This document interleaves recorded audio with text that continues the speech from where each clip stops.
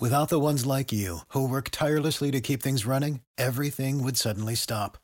Hospitals, factories, schools, and power plants, they all depend on you.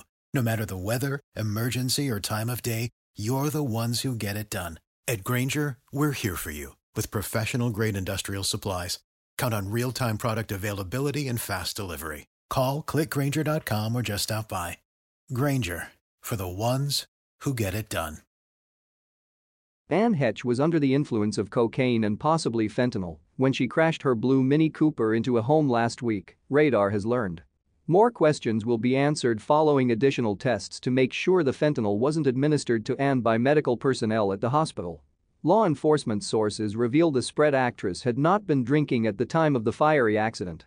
People noticed what appeared to be an alcohol bottle in the cup holder of her car in a photo captured early that day, leading many to believe she had been boozing before driving erratically. Anne's condition has not improved after she slipped into a coma post-crash.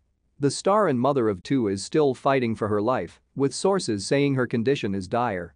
This week, her spokesperson informed RadaronLine.com that Anne has a significant pulmonary injury requiring mechanical ventilation and burns that require surgical intervention.